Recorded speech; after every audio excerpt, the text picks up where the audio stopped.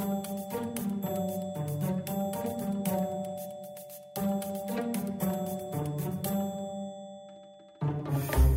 going to start chucking notes on the floor. That's dramatic. I love it. Maybe I do have the toe thing.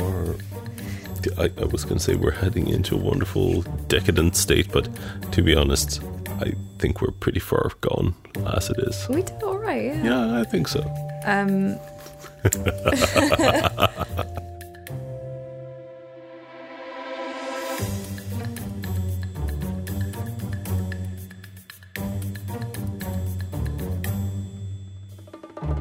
You know what? Let's go. I think we had a pretty decent warm-up. We've had a very decent warm-up. Yes. Welcome to Crime by the Bar. Welcome to Crime by the Bar. It's a beautiful day in May. And apparently a baritone echo. I don't know. When you say welcome, I want to say welcome as well. Say welcome. Say welcome. I love when you welcome people. We should both welcome people. I did. We both did. Yeah, I'm just saying. No, but you shouldn't be worried about a baritone echo. Fair enough. I'm sure people are sitting at home going, like, well, okay, I'll be nice and say I'm sure they have favorites, rather than what I'm thinking is, let's never run a poll on who the favorite is because I'll just feel like crap. No, you know that's bullshit. Come on. Nothing beats your accent and your stories. No, nothing beats baritone. You're very soothing. Like, you shouldn't be insulted that my mum always falls asleep at your part. That I'm not. That is just hilarious. I can totally fall asleep in your parts of the podcast if I'm like listening to it at nighttime, but listening to me, it brings me out of it. It's very bizarre. But yeah, welcome one, welcome all. Yes. It was a really good weekend. It was, yeah. It's been really, sunny. I'm not the biggest fan of the warm and sunny, but just seeing how it brings everyone out and like the general mood that just blankets everything is brilliant. Yeah. And we had Liberation Day here in the Netherlands. Yep. Which I have not read up on. It is a thing that happens. I know there are festivals. Last year I got a really nice little torch sticker thing for some reason. Sticker? Yeah. Okay. I don't know anything about it. I need to read up on it as well. But you had a birthday party. Mm-hmm. We know about that. That was super fun. There was whiskey. Oh, yes. And I was at a Cinco de Mayo party, which was very messy. Went on very, very late. I haven't heard the details yet, but yeah. Yeah, it'll come back to me, I'm sure. But that was super fun. And now it's Tuesday. Yeah, and we also got nice reviews over the weekend. Oh, indeed we did. Yeah, do you want me to read some? Oh yeah, let me know. We can have a summary if nothing else, but we do love hearing from all of you. Okay, so I love hearing from all of them as well. Mm-hmm. It's very lovely. They have a tendency to say lovely things, which after being referred to as a woman host last week. So, hi listeners, this is Anna, the woman host. Don't worry, the actual host is here. It's not man host, it's just host, apparently for Jonathan. Yeah, well, it is what it is, whatever. Fine. But we got some really awesome reviews. So I'll read a couple of US ones. Permaze said, good sign of a podcast is when you learn something, and they learned something from just one episode.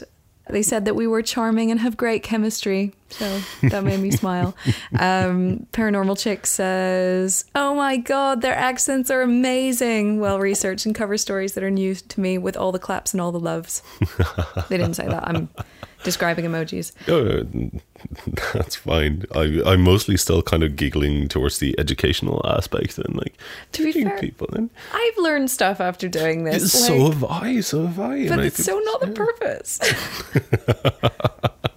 But we will take it. I guess I'll. Oh no.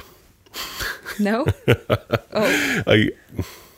I've been talking too much to general expats, and also I've actually been digging into the prospects of, university education here in the Netherlands. And I almost said the whole I didn't spend all that money on my education when I studied to become a teacher for nothing. But then I remembered that well, university is free in Sweden, and they actually pay you to go to university. So I didn't spend that much. Sweden. I know, it's amazing. That is so cool. So sorry we have mostly Americans listening. If you've had to go and rack up 6 figures worth of debt to get your education, Jonathan's sitting here with a couple of degrees and no debt from them. You still have debt. You can still borrow money to get through the studies. You have no debt from the education itself. It's just from the side effects. Yeah, just from living and heavy drinking and moving far away and getting an apartment and all that. But I assume foreign students have to pay crazy fees if they go to Sweden. It's not that crazy, but I'm not sure. So the cases where I've heard most of the details have been where there's basically like a partnership between universities in different countries, not necessarily in the EU, but also I did study a bit of Japanese, and they did have a bit of a back and forth exchange as well, as far as I get it. But just going there, I know there is a fee. I'm not sure how it compares on the global scale, but yeah. Wow. It's something. I think it's super cool. The last review I'm going to read is continue. Yes. Justin, who said, both the hosts of super soothing voices, Jonathan is super baritone, and my voice is very light. Thank you, Justin. I'm very paranoid about my voice. And it makes an interesting mixture that keeps you engaged. Thank you, everyone who left a review. We're very, very grateful. And I think above all else, that actually made my weekend. I mean, and it was a really, really fucking good party. So I crave validation, apparently. Well, at least I crave validation above social interaction.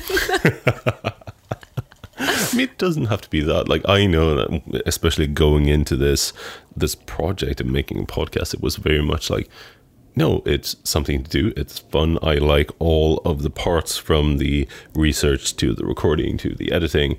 But part of me still doesn't really realize that there are a lot of people across the globe listening to this, because this is like our thing. It is. I forget it as well, don't it? Like, it's weird. It's weird but fun. It's not just us talking at odd angles at each other in a very structured way. But in a cozy couch, so we're good. Yeah, it is, with drinks. No, it is exactly how we do it. If microphones weren't here, the only thing is the angle and the structure. Like, we sit down and go, right, this is our vague theme for this week. What's our specific drink for this week? What is this? What is that? And let's do this shit. Speaking of which... Let's do this shit. Yeah, let's do this. I heard that you were very mild. Yeah, I'm pretty convinced that I'm not worse this week. How are you feeling about that? Because whenever we had a miscommunication there, it was like, oh, you want to go first? That's fine. Yeah, I mean, mine's not that bad. So how is yours? So mine is... We don't have murder this week. I know that much. No, we don't. Nope. No murder on my side. It has a bit of violence, but it's like, compared to our previous episodes, it's really not that bad. But your conviction on the going last bit makes me think, I'm probably worst, because there is a bit of roughhousing here. So mine has very little of the roughhousing. It's more digital roughhousing and smack talk. Can I say that? Smack talk works. Yeah. Okay. Yeah. As long as it's not, digitally disenfranchising the orphans in somewhere, that's probably good. No, it's pretty direct personal attacks between two people. Well, not even. Well, we'll get to it. You go first. We'll get to it. Okay, I will go first. That's fine. So, tell me your story, please. I will tell you a story. Yay! Our story takes place in Taiwan. Okay. I thought you were going to say The Matrix. If only. I've been thinking so much about The Matrix during this, all the research, mostly regarding drinks, but... We didn't actually talk about what the theme was going to be. We're doing... we're both doing cybercrime, right? It's all kind of related to the high-tech or cyber thingies, but I have a bit of a different angle because Mine always wasn't. have to be special. No, mine wasn't originally. The original theme was modern, crimes like involving high-tech crime. technology. Yeah. So, Indeed. tell me, Taiwan? Yes, Taiwan. So this was actually not long ago at all. This was in February this year. What? Like 3 months ago? Mm-hmm. Awesome. So this is really close. But there were some quick updates. Okay. But as far as I can patch it together, so this started on the 10th. It was a Saturday. Mm-hmm. The Taichung police responded to a disturbance call. Okay. Pretty low level, but normal. It was they went down and it was directed through a basement of a residential area on, no clue how to pronounce this, Zhongqing Street, I think. Mm-hmm. As they arrived on the scene, they did see that a pair of men fled as they approached. Okay. But they did manage to catch one man in conjunction with this. It was a 25-year-old named Huang. So he was caught. There wasn't any struggle or anything, but he basically just met them and tried to explain that, oh, no, sorry. There had been a minor disagreement between and a fight after a few too many drinks, basically. So okay, bit of a drunken disagreement, but he said no, but we're all friends here and we'll resolve the problem between ourselves. Okay, is everyone present agreeing with this? Because otherwise it's always a bit dodgy. Well, some people had ran away and some people were not immediately there, but the police did notice some, rather obvious blood stains on the scene, to the point where it was not someone had been completely drained of blood, but there was more than maybe just a nosebleed or so. Okay. So they started investigating, and they investigated further. They had Huang in custody and kept questioning him, but he either just flat out refused to cooperate, or whenever he spoke, it was pretty clear that it was just lies. Okay. But after a couple of days of investigating, they did actually find out what happened. So there were two friends, Tai and Hu, who had gone to that neighborhood hoping to do some business. Okay. Because they had been contacted online by someone who wanted to buy some bitcoins from Tai. Oh, I like where this is going. Okay. So did I. So they met up. So it was mainly Tai that was doing the transaction, but he brought his friend along because, hey, that's safe and good. Yeah. And there have been a lot of scams and stuff like that when it comes to bitcoins and trading and all that. Mm-hmm. So in general with cryptocurrencies, it's not uncommon.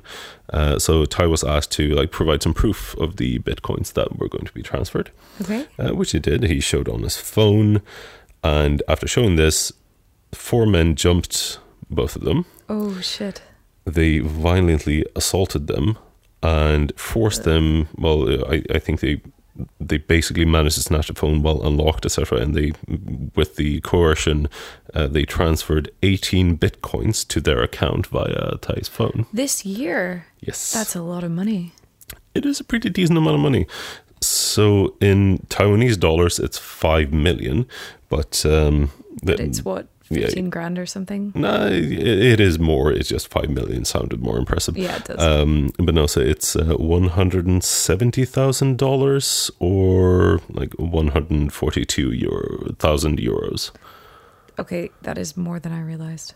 And it is a lot. Yeah, it is a lot. For a thing.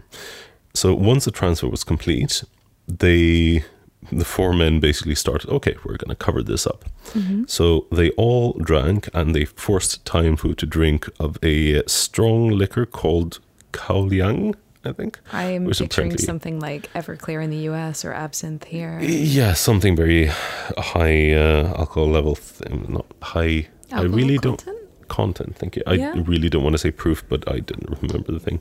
Yeah. Proof is weird to me. It's Proof always the confusing. double. Yeah, exactly. Yeah. So if something's 80% proof, it's actually only 40%. Yeah. that's strange. Percent makes more sense, but this was very alcoholic. Let's say that. Nice. So this was all to make this entire thing to look like no, they're just drunks and they had a bit of a fight, but it'll probably be fine. Fair enough. Interesting strategy. I kind of admire the commitment though. So the guy they caught like right off the bat, one, he drank a lot of this. He also took some sleeping pills to get a bit drowsy, and he apparently hit himself over the head with a wine bottle as well. Whoa. All in service of the illusion.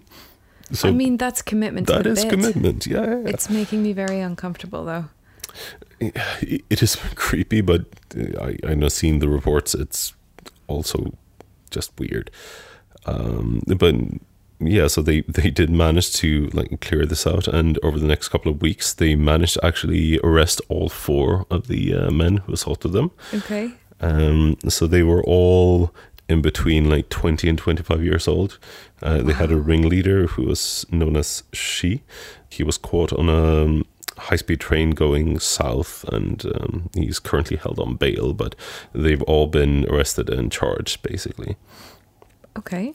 And like, this was just a short thing, but I saw this and thought it was interesting and dug around more, because like when it comes to like bitcoins or cryptocurrencies in general, like there has been, ever since it started blowing up, like a lot of like hacking or scams in particular have been very big. Yeah. But it looks like, especially the start of this year, it looks like there's been a big spike in, let's say, the like old-fashioned approach to crimes when it comes to cryptocurrencies. Yeah. So I think in January, I wasn't quite sure on the date. I think it's the 22nd. We're talking about the UK one? Yes. Yes, we posted this on Twitter, by the way. We posted this on Twitter at the time. My bad, because I missed that. Well, we did it together. We manned the account together. Yes, we're supposed to, but you are more on top of that than mostly I'm the Twitter person. I but speak for both of us. Then, of course you do. Of course you do. Anyway, share the story. It's been, I haven't read about it since January. It's the guy in his home in Berkshire or something like that. So yeah, it was Molesford. Whatever. In South Oxfordshire. There we go. There's the Shire. Well, yes. Anything with the Shire. Yeah, Americans, we say sure, not Shire, by the way. It's I know it seems like Middle Earth sometimes, but no, we do say sure. Like Worcestershire sauce is Worcester sauce. Or if you're really being a bit OTT, then it's Worcestershire. But it's never... Worcestershire. Anyway, come on, tell me about the story that I've never heard of. I was actually super excited by that thing whenever it happened in January. The whole thing was awful from what I remember, but it was dubbed the first ever Bitcoin theft. Or Bitcoin. First ever in the UK, at least. I tried to find what the first one like globally was, like a physical robbery. Yeah. But I couldn't. Like every instance I found was like, no, this was the first in this country, etc. Yeah. But the UK one was very early, and so yeah, it was a Bitcoin trader named Danny Aston, and. As you probably heard, it was pretty horrible. So he and his partner were at home. Mm-hmm. They also had a child there. Okay. Apparently the child was like, this is both good and bad, I suppose, but there were 4 people who forced their way into their house, but they tied up Aston's partner and held him at gunpoint to have him transfer the currency, basically. Apparently the child, so they either left or put it outside of the house as this happened. We're doing an it. Okay, I was thinking of the child. The child was in a kind of like a buggy carrier thing. Yeah. They put that outside with the child inside. No, okay, I'm just trying to save face. It's cold. The winter. Okay, no, this is probably better. I was going back and forth. Partially, it felt so callous, just like pushing it out or leaving it out. But at the same time, pushing the child out, or leaving the child out. I'm so sorry. He doesn't mean anything by it. The language barrier. Let's go with that. Yes, Yeah, yes, yeah. yes. His English is that's really better. bad. Indeed, it is. Indeed. But It's the one time it's good to use. Anyway, go on. I never remember to do that. I should do that more often. Yeah, like the thing I was talking to you about. Yes. So-and-so moving back, and it's like, you clearly are being malicious right now, and your English is excellent, and all of a sudden, no, my English isn't so good, and it's like, yeah, it is. You know what you said. Exactly.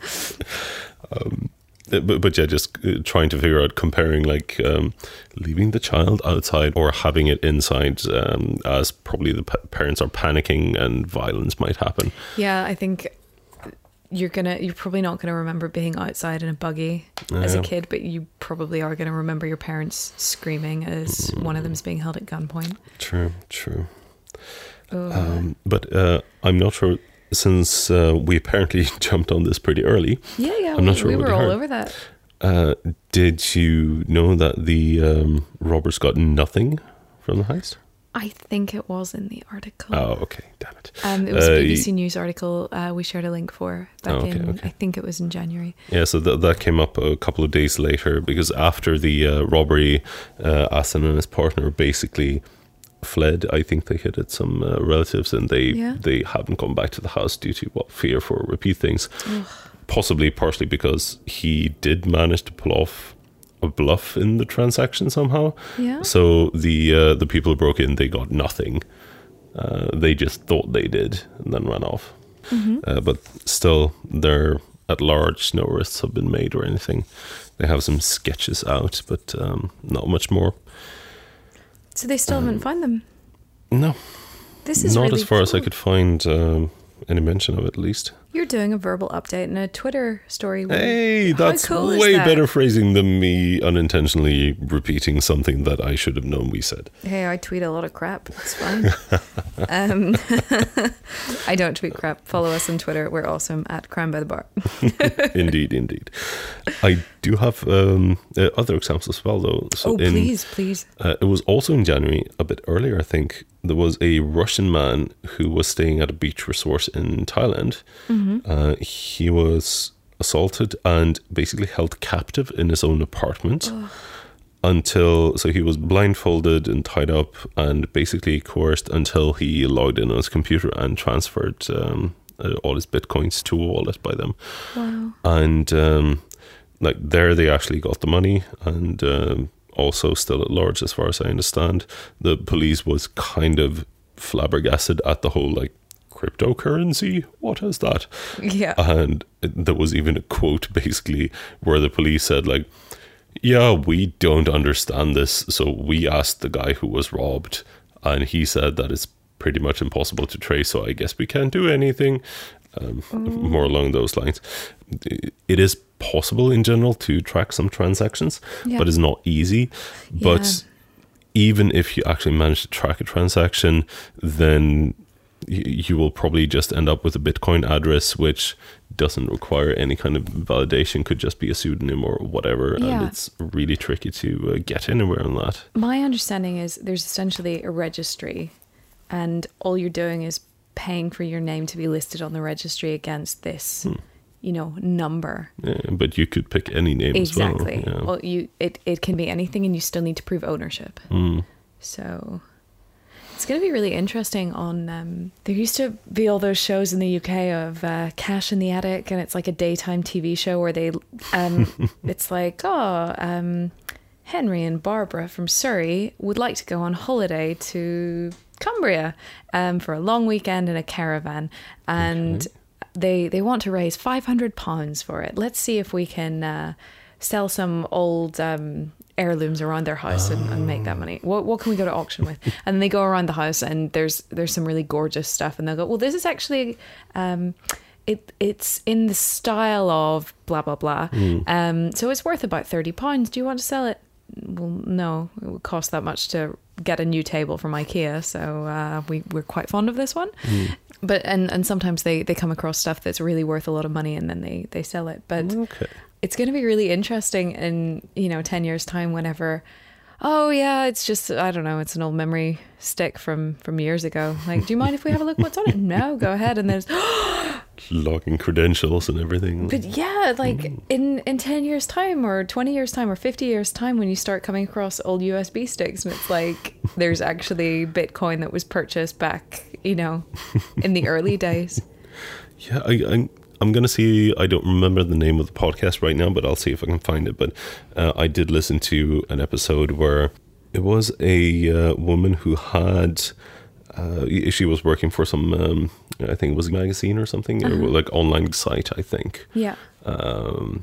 And she had, like, when Bitcoin started, Yeah. like, oh, let's investigate this, bought a couple. Oh, that's so cool. And then, like, checking transactions, and probably she did use some of them because that was more of a thing as well. Yeah. And probably wasted a lot of money by buying something trivial with that. Wait, is this the one where she bought like takeaway food or something to see if it would work? It was Something something like really that. weird. Yeah. I did read that. Maybe you told me about it. Yeah. It might have been that. And then during this episode, which was from Do you know last what year. podcast this was? Was it Reply All? Could it have been Reply All? Yes, could have been Reply All. That was actually really good, and she wanted to see where the lost bitcoins Yeah, they were basically now. traced it and tried to see if they could find them back for her, because she still had bitcoins in her in her technical wallet. wallet, She just yeah. hadn't touched them for years. So. That was a really good episode. Yeah. Oh, we listened to the same one without realizing. Yeah. Ah. We'll put up a link because it is interesting, and just Yeah. hearing that journey as well when they go through it. Yeah, for sure.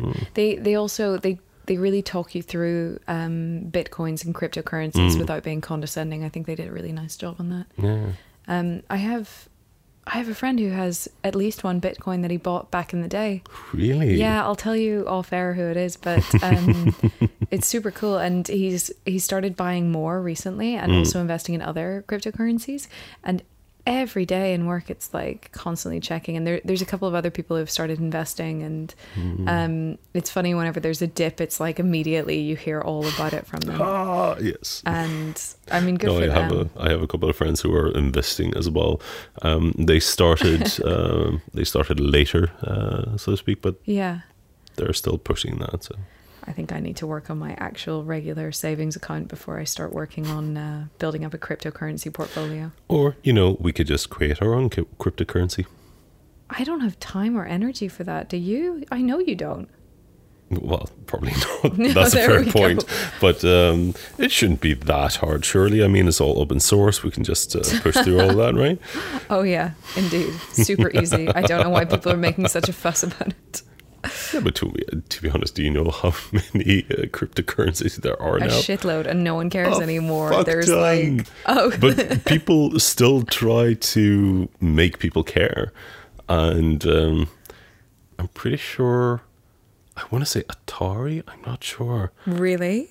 There was some of the like old, basically not even games companies anymore, but just like the game brands or something. Yeah. And they put out not even one, but two different cryptocurrencies. And yeah, I'll have to have a look at that. Yeah, you need to. That just sounded weird, but there are a lot of them.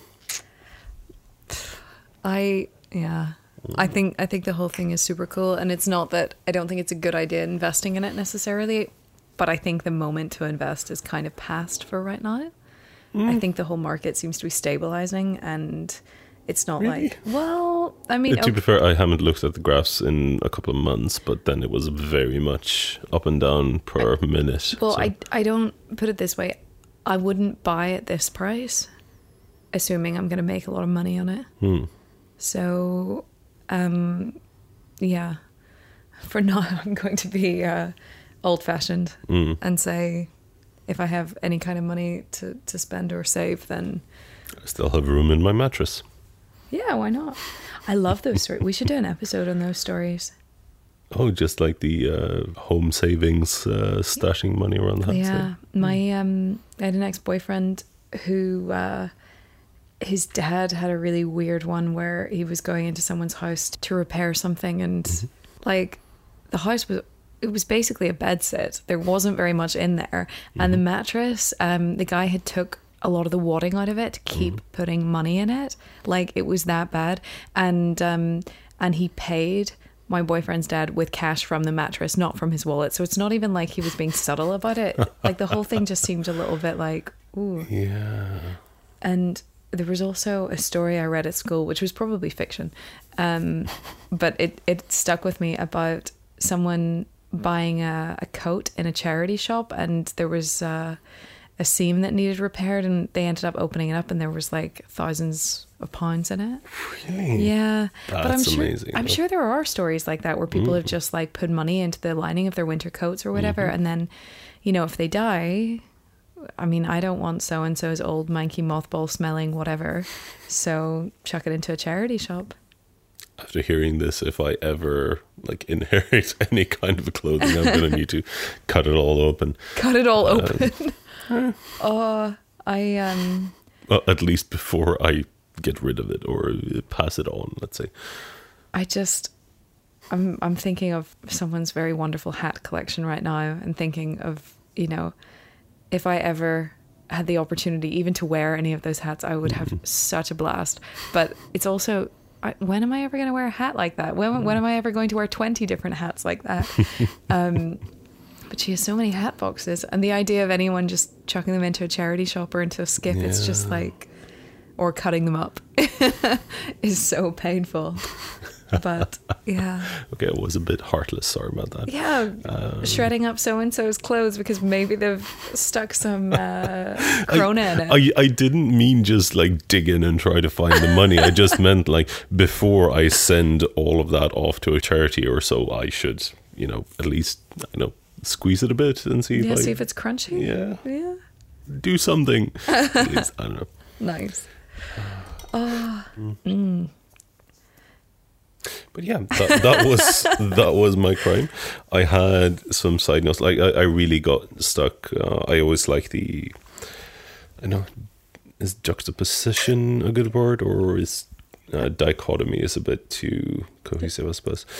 Juxtaposition of really old school mugging in an alley type thing for like bitcoins and cryptocurrency. It's really cool. I thought that was interesting. But I like the guy who refers to a child as it debates whether or not to use juxtaposition or dichotomy.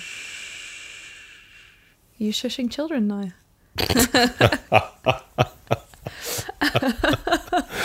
I don't know your language. This is difficult. You like kids. That's the funny thing. You're good with children. Like, I mean, but you're giving yourself away as a non-breeder right now. Like, come on. Well, you need to have some younglings of your own and start referring to them as at least they. Well, true, but nah. Okay, we need another drink. We do. We need stretchies, drinkies, then more crime. Sounds like a plan. Yes. We'll be right back. We'll be back.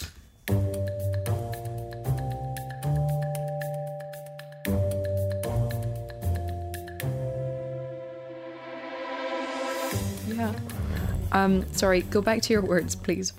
Oh, yes, the words. So, as I was looking for like high-tech ways of committing crime, I did show you the wonderful, ominous Roomba photo from one article. I love that. That was amazing. Was hilarious.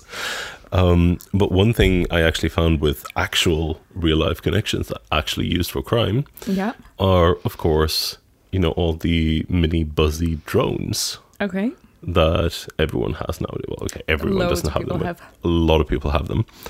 And it makes perfect sense. There wasn't enough meat for actually having a particular crime on it, but like a lot of it makes sense. Like apparently there's a lot of like smuggling drugs across borders with drones. Just like, oh shit, that makes a lot of sense. Having them buzz over and stuff like that. That makes a lot of sense. That has happened a lot. Apparently, the countries where this is most common, the police are a bit more aware of it and are getting very good at shooting down drones as well.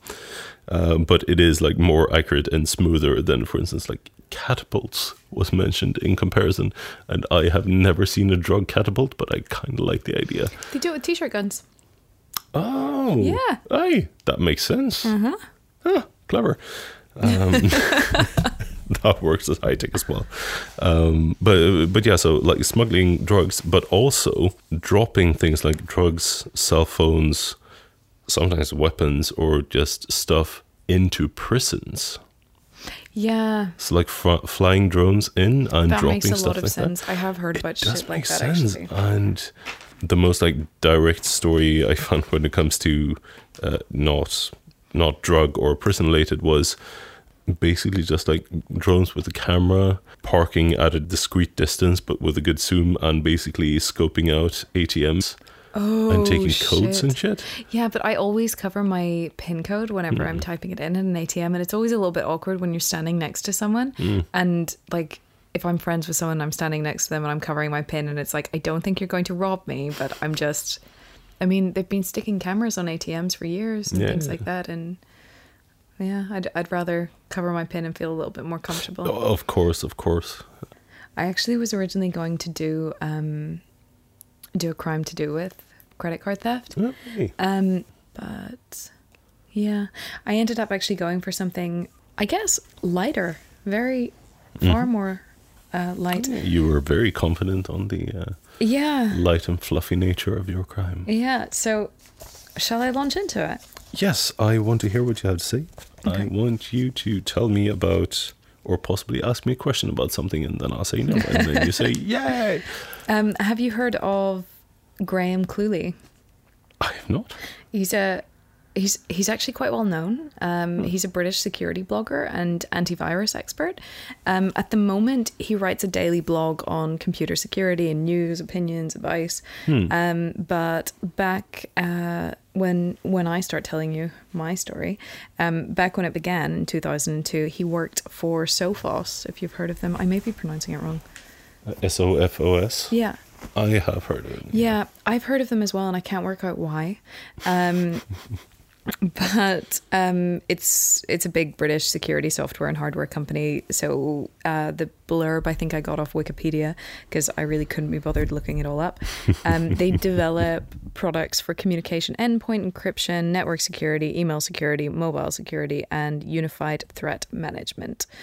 So they do all the online security shit as well as some offline stuff embedded in the hardware. Back in 2002, this guy, Graham Cluley, was working for them as a senior technology consultant. And he did some very interesting interviews and made some very interesting comments that made him a bit of a target. So, as in interviews with the public press, I assume. Yeah. Huh. Okay. So how this whole thing kicks off is he said that virus writers were pimply teenage boys who lacked social skills. And you can imagine how this goes. A virus writer called Gigabyte was not very impressed by this description and decided to have a little bit of fun, I guess. Some context on Gigabyte. At the time, it was kind of unclear who Gigabyte was, whatever. They had a website where they would write viruses and post them on their website with an explanation of what they were, what they did. And Gigabyte was super transparent about the whole thing. Things start getting interesting when Gigabyte did an interview also in 2002 with an online magazine called Tech Live. And, I'll give you a quote. I mean, I do want to admit that I'm female because there's nothing to hide about it. The world should know there are female virus writers out here, but it's certainly not my motivation. I do this for myself, not the whole world. Other females don't need me to stand up for them. They can do it for themselves. She specialized in C++ at the time, but she's widely known as the first person to write a virus in C#. So I have a history of the viruses we know about that she's written. The first one was sometime mid 2001. She wrote an email AWare worm that infected an attached file called Parrot SCR. It basically just sat in the window. Well, it renames the Windows directory and drops an audio file whenever the virus runs. And wait, what year was this? This was 2001. Oh, okay. It also would drop a Visual Basic file displaying a message that includes an offensive text about Graham Cluley. So that was mid-2001, Paraday. And I'd like to make it clear, none of the viruses ever were released into the wild. They were only ever put on her website, and so basically no direct attack or zero-day exploit, but basically highlighting this and also poking fun at the rather... Sorry. There's a lot of paper here. Yeah, there is a I'm lot of kind of paper. trading off because I'm astonished at the amount of notes and amazed. It's cool. I'm super into this stuff. I started programming when I was, I guess, about 11. I taught myself HTML. And there was a really interesting female-orientated website back then. I think it's still online, called Lissa. Lissa Explains It All, kind of like Clarissa Explains It All, and it was pink and it was fun, and that was kind of where I started. And then from there I got into CSS and JavaScript, and at school we did Pascal. That was whenever I was a lot older, and obviously Visual Basic. So yeah, and now I do a bit of AMScript, a lot of SQL. Not that it's a programming language, but you get the idea. But yeah, I love this. I think probably Hackers, the movie with Angelina Jolie and the guy Sherlock from Elementary. Yes. I think that got me into it, and it's like, oh, this is so cool. It's not cool, kids. It is not cool at all. I actually rewatched it a couple of months ago. Their hair, their outfits. Oh. They're hacking. All we do is plug it into a public phone line, and there's all of the internet here in our computers, and we can do anything like open And doors. The villain with the like big console of doom and shit is just horrible. I mean, it is hilarious to watch. It's not horrible. It's the perfect 90s movie. Well, yes, it is. Perfect like, aspirational 90s movie. Wonderful, movie. but it is horrible. Stop it. I love it, but it is horrible. Yeah. I'm going to have many glasses of wine later and rewatch it and relive my childhood dreams. But if you actually do, yeah, please ping me and I'll send you selfies. I'll do a parallel watch and we can exchange reactions and whatnot. I love that. That's so 90s. I'll IM you as we're watching the same movie in different parts of the city, because we're not allowed out after dark because our parents don't want us to. Well, whatever. It's okay. I'm not sure where I was. I would like to clarify. Hackers are very different from programmers, or in this case, virus writers. So there's typically a similar rivalry between virus writers and hackers as there is between people who listen to punk and people who listen to metal. So you're more or less cut from the same cloth, but there's a massive difference in, well, I guess, opinion as well as interest. Yeah, but then there are all the different hats on each camp as well, basically. Yeah, the black, white, grey hats and stuff. But no, we're not even getting into that. We're just getting into, at its core, hackers and virus writers are entirely different. And a lot of, whenever I was doing research on this, a lot of sources refers to Gigabyte as a hacker, and it's just like, that's fundamentally wrong. Like, she didn't hack anything, nor did she want to, nor is that her thing. It's just like, no. But I mean, wasn't it very much, I almost said back in the day, but I shouldn't because I'm old enough as it is, but way back, like, when like hackers started becoming a term, it was very much not hackers as we call them now. Yeah, it's crackers. It was not even before, like Hacker Cracker and all that split. Yeah. Oh goodness, now I'm thinking about Freaking, which was so long ago. Ish, I knew a lot of people into Freaking.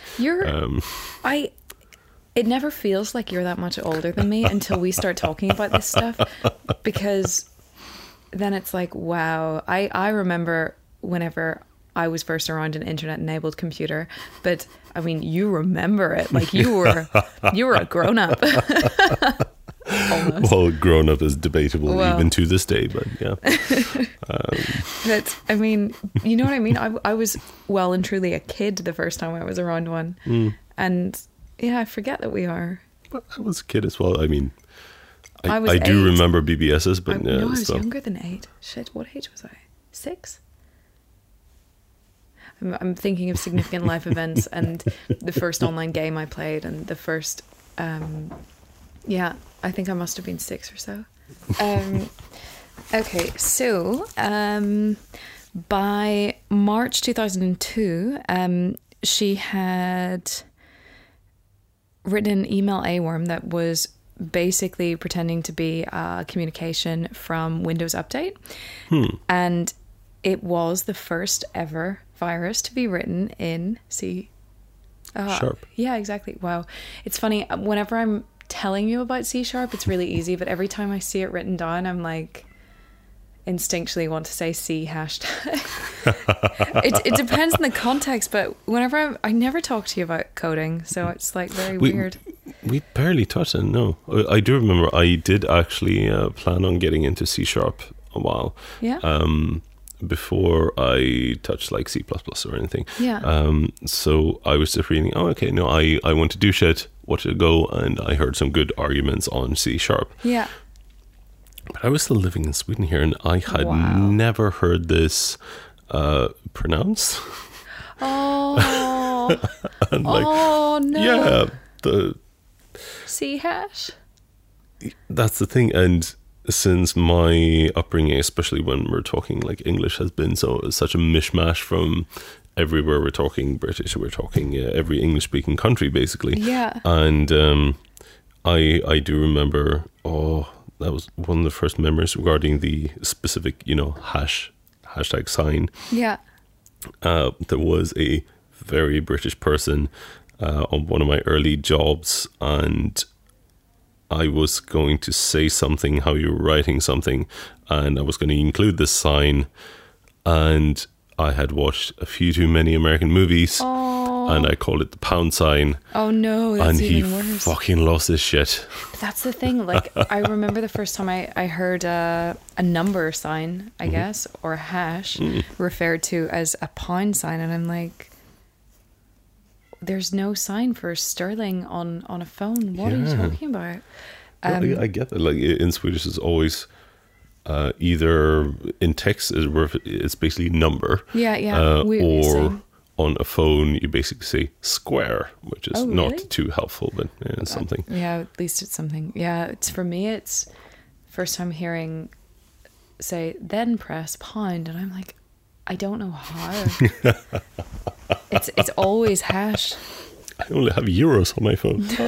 Well, no, we had pounds, but like I'm talking before. Yeah. Anyway, I'm going back to this and doing a very quick summary because sorry. No, it's cool. So March 2002, she writes Sharp A, or Sharp A, depending. There are a couple of variations in the spelling. Some are Sharp -A, some are Sharp A, like EI at the end. Or some just refer to it as Sharp because it was the first.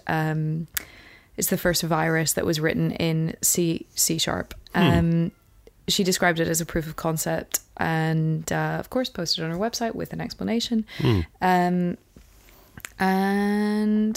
yeah, it was just a worm pretending to be from Microsoft Update. I have a little bit more detail on it later. Yeah. Then you have Shay A, which was January 2003, which it spreads via screensaver, and again, it's just the idea is you attach it to an email, normal attachment, click open it, and it forwards the virus onto everyone in your address book, but it also takes off any record of you having sent it to them and disinfects any infections of a virus known as YaHA-K. The interesting thing about all of Gigabyte's viruses are she has really detailed explanations of what they are on her website, but she also has I think for every single one designed an antivirus to disinfect your computer from the same virus. So if you are a victim of it, none of them ever got into the wild, but some of them were shared with people, of course, and did end up on computers, but the idea is there's no reports of that happening unintentionally. There's disinfection software on her website as well, to get rid of it, which is super cool. One of the big things about her is she was described as being ethical and transparent with everything that she was doing. The next one is Coconut A. That was July 2003. And we're back to Graham Cluley again. Cluley. It's I actually really love this one. It's a graphical game, and if your computer's infected, you have to throw coconuts in a coconut shy at the head of a Belgian hacker called Frans de Venair, and Sophos is Graham Cluley. And every time you hit one of them, it means one less file is infected on your computer. Huh. I think that's super cool. The final one, because something bad then happens, is Quiz A, and that was in December 2003. It just looks like a Christmas screensaver. It's actually a worm that infects users and forces them to take part in a quiz, including questions that are pretty rude about Graham Cluley. And essentially the more disparaging your answer, so like one of them is, what does he keep between his toes? And yeah, if you pick the really mean answers, then it reveals a map with directions to a mystery package. No word on whether there was actually anything there. You're going to have to tell us what the really mean answers were. I don't know. What do you keep between his toes? I don't know. I'm sure I read it at some point, but I read so many different sources on this. It was a nightmare trying to compile them, and along the way I lost some shit. So sorry, I don't know. No, I'm not critiquing you, but that would be hilarious to know. But yeah, so that was basically pretty early ransomware, I guess. Yeah, except not for malicious means. I mean, I get you can argue it to death, but yeah.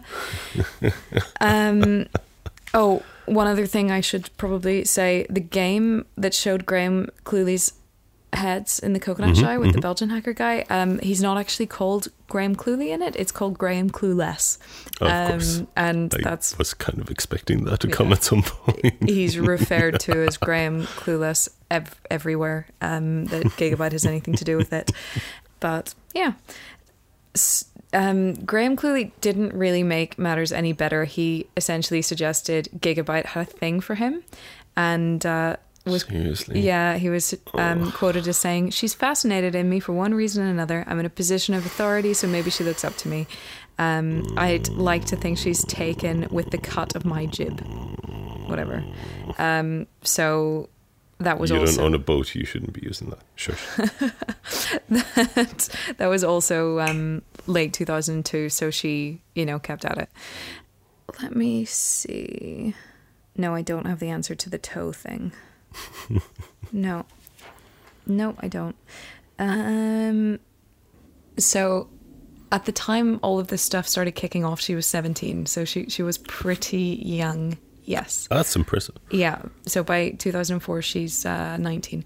But so just some of the stuff is a bit immature, but I'm forgiving her for it. I think it's also very entertaining, and at the end of the day she didn't cause any damage monetarily.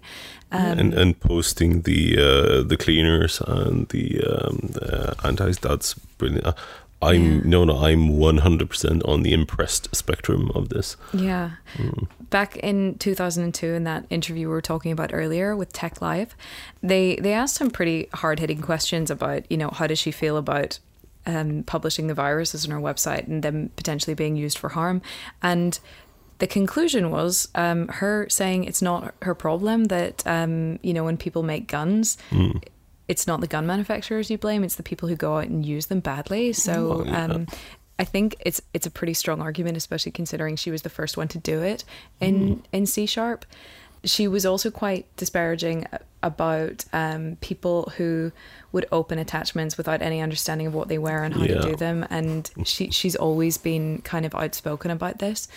The worm, the Sharp A worm that forwards the attachment to everyone in your mail list is just super generic, and it says, "Hey, at work we're applying this update because it makes Windows over 50% faster and more secure. I thought I should forward it to you because you might like it."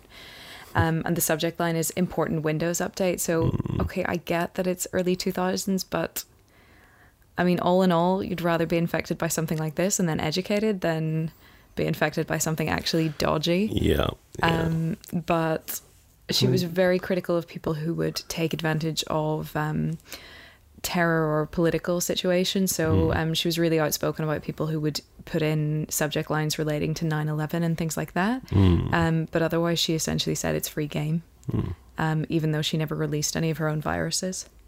So the thing is, I mean, this is as basically as white hat as it gets without actually being employed by a company that she discovers exploits for. Like, if she's investigating this, creating these things, posting them, not using them first, like, fine, someone might get them, but this is how, if people don't have enough competent staff to actually look up and discover these things by themselves, either before or after releases, then she is 100% doing a service. Yeah, completely. Well, I mean,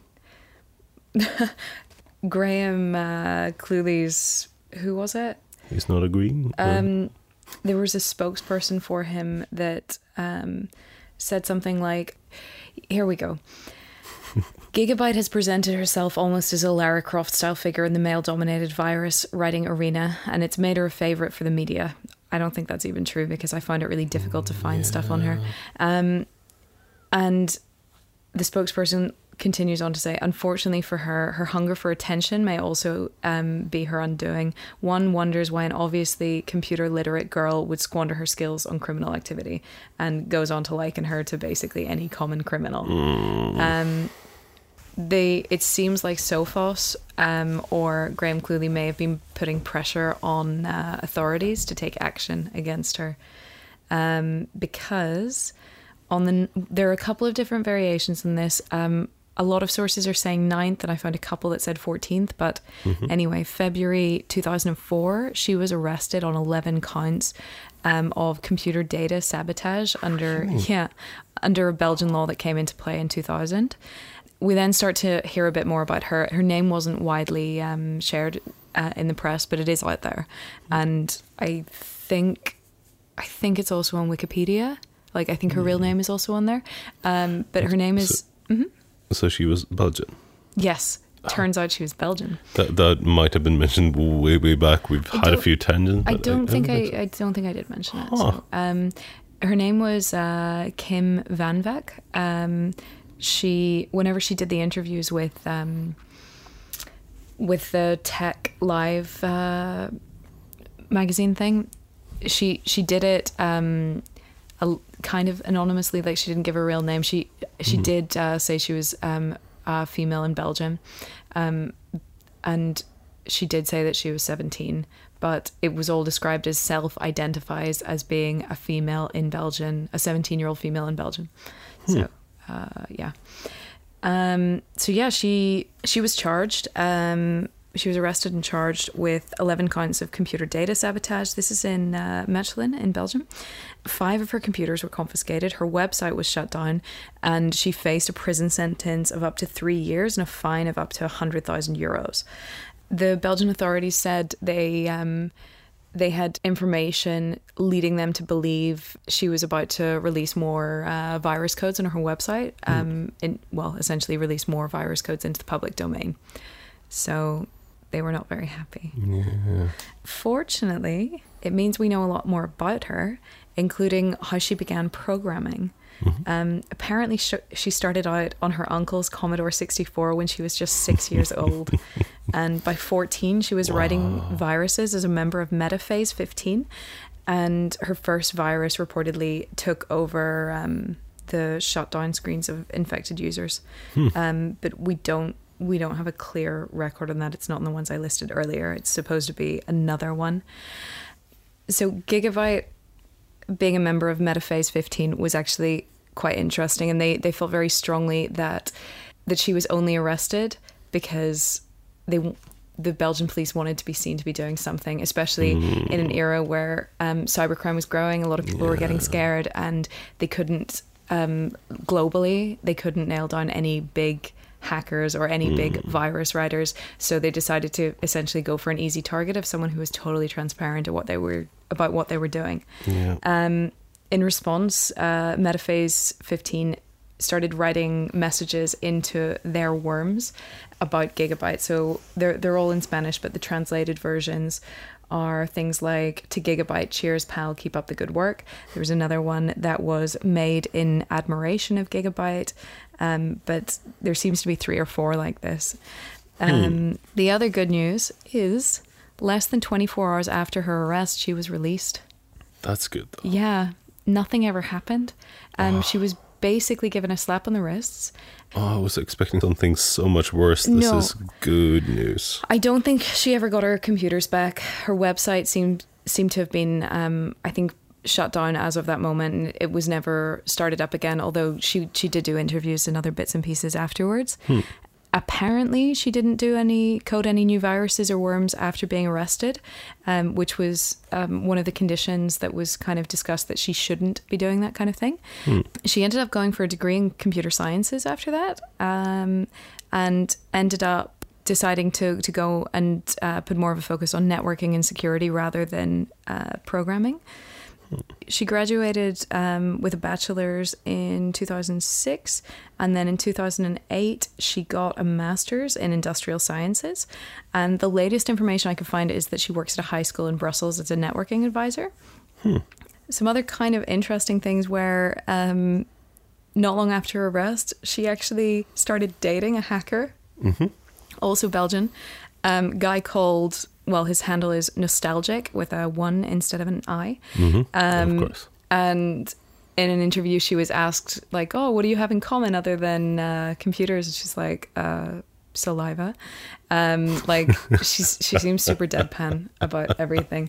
And she was asked, what they do together. Are they constantly online and da-da-da? And she said, well, when we actually spend time in person together, we're pretty much not online. She was asked whether she was concerned that the police would be worried about the two of them dating. And she said, I think they'll probably be happy with us dating because it keeps us off the computer. But she's also super into animals. She's had a couple of snakes over the years, also some ferrets, unrelated. And yeah, and she's into house and trance music. She actually doesn't play computer games at all. There was another interesting quote from back in the beginning where she essentially spoke out about how she wanted to be a visible female presence essentially in the computing world, because so many guys are out there and they just assume girls have no interest in this stuff, and if they do have an interest, it's only for playing games on the computer. It's not even doing anything with it. So yeah, I think it's super cool. Here's the quote. She said, I want to let people, and especially guys, know that there are girls out there who like computers, and for more than games. I think it's quite important for all girls out there who know something about computers but are surrounded by guys who think they're all stupid. And I just think that is so typical even today. I mean, it's nowhere near as bad, but when you think of the history of computer programming, like the first algorithm written for a computer was written by a woman, and the term bug was coined by a woman. So ironically, the term debug was coined before the word bug. Really? Yeah. I would not have expected. So you know where bug comes from in a computer? I have a picture. I'm not sure if I dare to say yes, but... Do you? You probably do. It's kind of a bit famous. You have a lot of notes. Here we go. See that yellow sticky bit of stuff? There's a moth on it. I might have heard this, but I would never remembered it. No. Okay. Yeah. Yep. That's interesting. I'm going to kick myself for not knowing her name. Grace Hopper. Yeah, that bug is sellotaped into a notebook by Grace Hopper, who coined the term bug because a moth had climbed inside a computer and caused it to essentially short circuit, I think. So yeah, that's where bug comes from. Debug, I believe, comes from airplanes. Oh. So you would debug a plane that has bugs or whatever in the engine. Huh. So I think that's super cool. Did not know that. Yeah. That's amazing. But that's my story for this week. She seems to have more or less kept out of trouble. And yeah, I guess like many people, sometimes you just have a hobby that you're really, really into for a while, and then maybe you don't really give a shit. It loses its fun at a certain point. And I guess being arrested is maybe part of the reason it seemed to lose its fun. Or maybe she still does shit. Yeah, who knows? I know. I'm really intrigued, and I already made a note to look up more around this because it's interesting. Yeah, I thoroughly enjoyed it. If anyone has more information on Gigabyte and what she's currently up to, awesome. Let us know. Or if you're listening, we do have a couple of listeners in Belgium. So, ooh, we do. Yeah. Give us a shout if you know anything about this. The most annoying thing is with a name like, a handle like Gigabyte, trying to find stuff on this was a nightmare because every time you're searching Gigabyte Belgian hacker, it's, you still get like all sorts of different results. And her name, her real name isn't widely used. So again, it's kind of a challenge. Yeah. But Graham Cluley still has his blog. He doesn't work for Sophos anymore, but he still has his blog. Is he still slightly bitter, or? I don't know actually, and I refuse to go onto his blog and be part of the traffic. Fair enough. Maybe he's fine. I think that was quite a light one.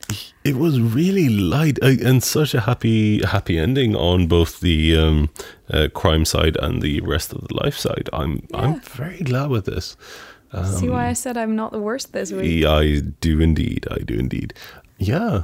So, well, we were discussing this week's drink earlier, and I was thinking, like, no, but we normally should probably like hold off a bit so we get a feel for the general atmosphere and see how hard a liquor will need to cope with our crimes. But we can go for something light. I'm tonight. light and bubbly right now, so I think we could do basically anything.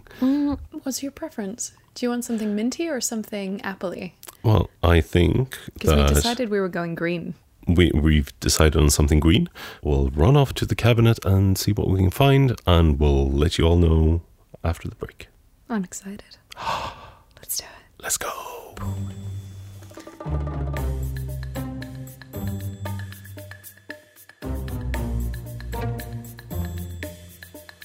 And we're back. We're back. Yes, with a lovely, almost toxically cyber-ish drink here. This is a perfect drink for like 90s hacker people. And I want you to say the name. It's vodka.exe. Perfect. It's a drink with bite. It smells very fresh and very refreshing even. Yeah, it's apple liqueur, butterscotch, lemon and vodka. I know we discussed all this. I can basically only smell the apple, but I'm very curious to taste it. Let's try. Cheers. So let's go. Ooh, cheers. Oh, you're going to spill. I'm terrified. Cheers. No spillage. Huh. Do you want it sweeter? No, definitely not. This is like perfectly balanced. The butterscotch is very, very subtle. Yeah. But this really works. I was expecting it to be really sweet, but this is perfect for me. It's good. I need to find a way to filter lemon juice better. Makes it super cloudy. It's a bit of cloudiness, but it does look creepy as fuck. Yeah, but that kind of fits, though. Doesn't it? I'm hoping one of the photos turned out this time. We'll share. I think so. We actually have, I mean, goodness, we have sunshine, which is weird with like lighting and shit. So normally we record in the dark. Yeah, that's true. Yeah. We had an early start, but yeah. Even like going back the past couple of months as we've been doing this. Yeah. Time of day wouldn't have mattered as much. No. This time of day, it's like still kind of grim outside. Yeah, so. Wow, this is good. I'm like refreshed and revitalized. I like these glasses. These were King's Day glasses. Oh, really? Yeah. All the halls. I know, they're beautiful. They're crystal. I still haven't watched my DVDs. Oh, I'm sorry. I should, but I need to brush up on my Dutch, apparently, especially for the weird Chinese superhero movies. But Chinese is not my forte. No. Chinese and Dutch. Wow. We should wrap this up, though. Definitely. This was a brilliant drink. I hope you'll see the recipe on the site. Yes, I need to get the site updated. Once it is updated, you will find it at crimebythebar.com. Yeah. And it's easy and straightforward. Thank you all for your wonderful reviews this week. If you haven't reviewed us yet and you are enjoying listening to our faces talking at you, then please leave a review. It's really, really great for us. Guys, thank you so much to all of you who have already done it. It's such a... I mean, it's also super cool for us. Like, we're really psyched. I mean, I suck at taking compliments. That's why I kind of twinge when I hear these, but we do really appreciate them. And above all, it helps other people to get to enjoy us, I suppose. So if you know someone who might enjoy the podcast, please do share. And as usual, you can give us a shout on Twitter at crimebythebar. Or you can send an email to crimebythebar@gmail.com. Just if you want to chime in, say hi, or, add theories or facts that we might have missed. Yeah. Or tell us what we should be drinking next week. Oh, that too. Either drinks or crimes. Yeah. We're very open for suggestions. Yeah. It's all good. I think we're going to say farewell for now. We hope you have an awesome week. Yes. Have an awesome week, and we'll talk to you again on Friday. Talk to you on Friday. Bye. Bye.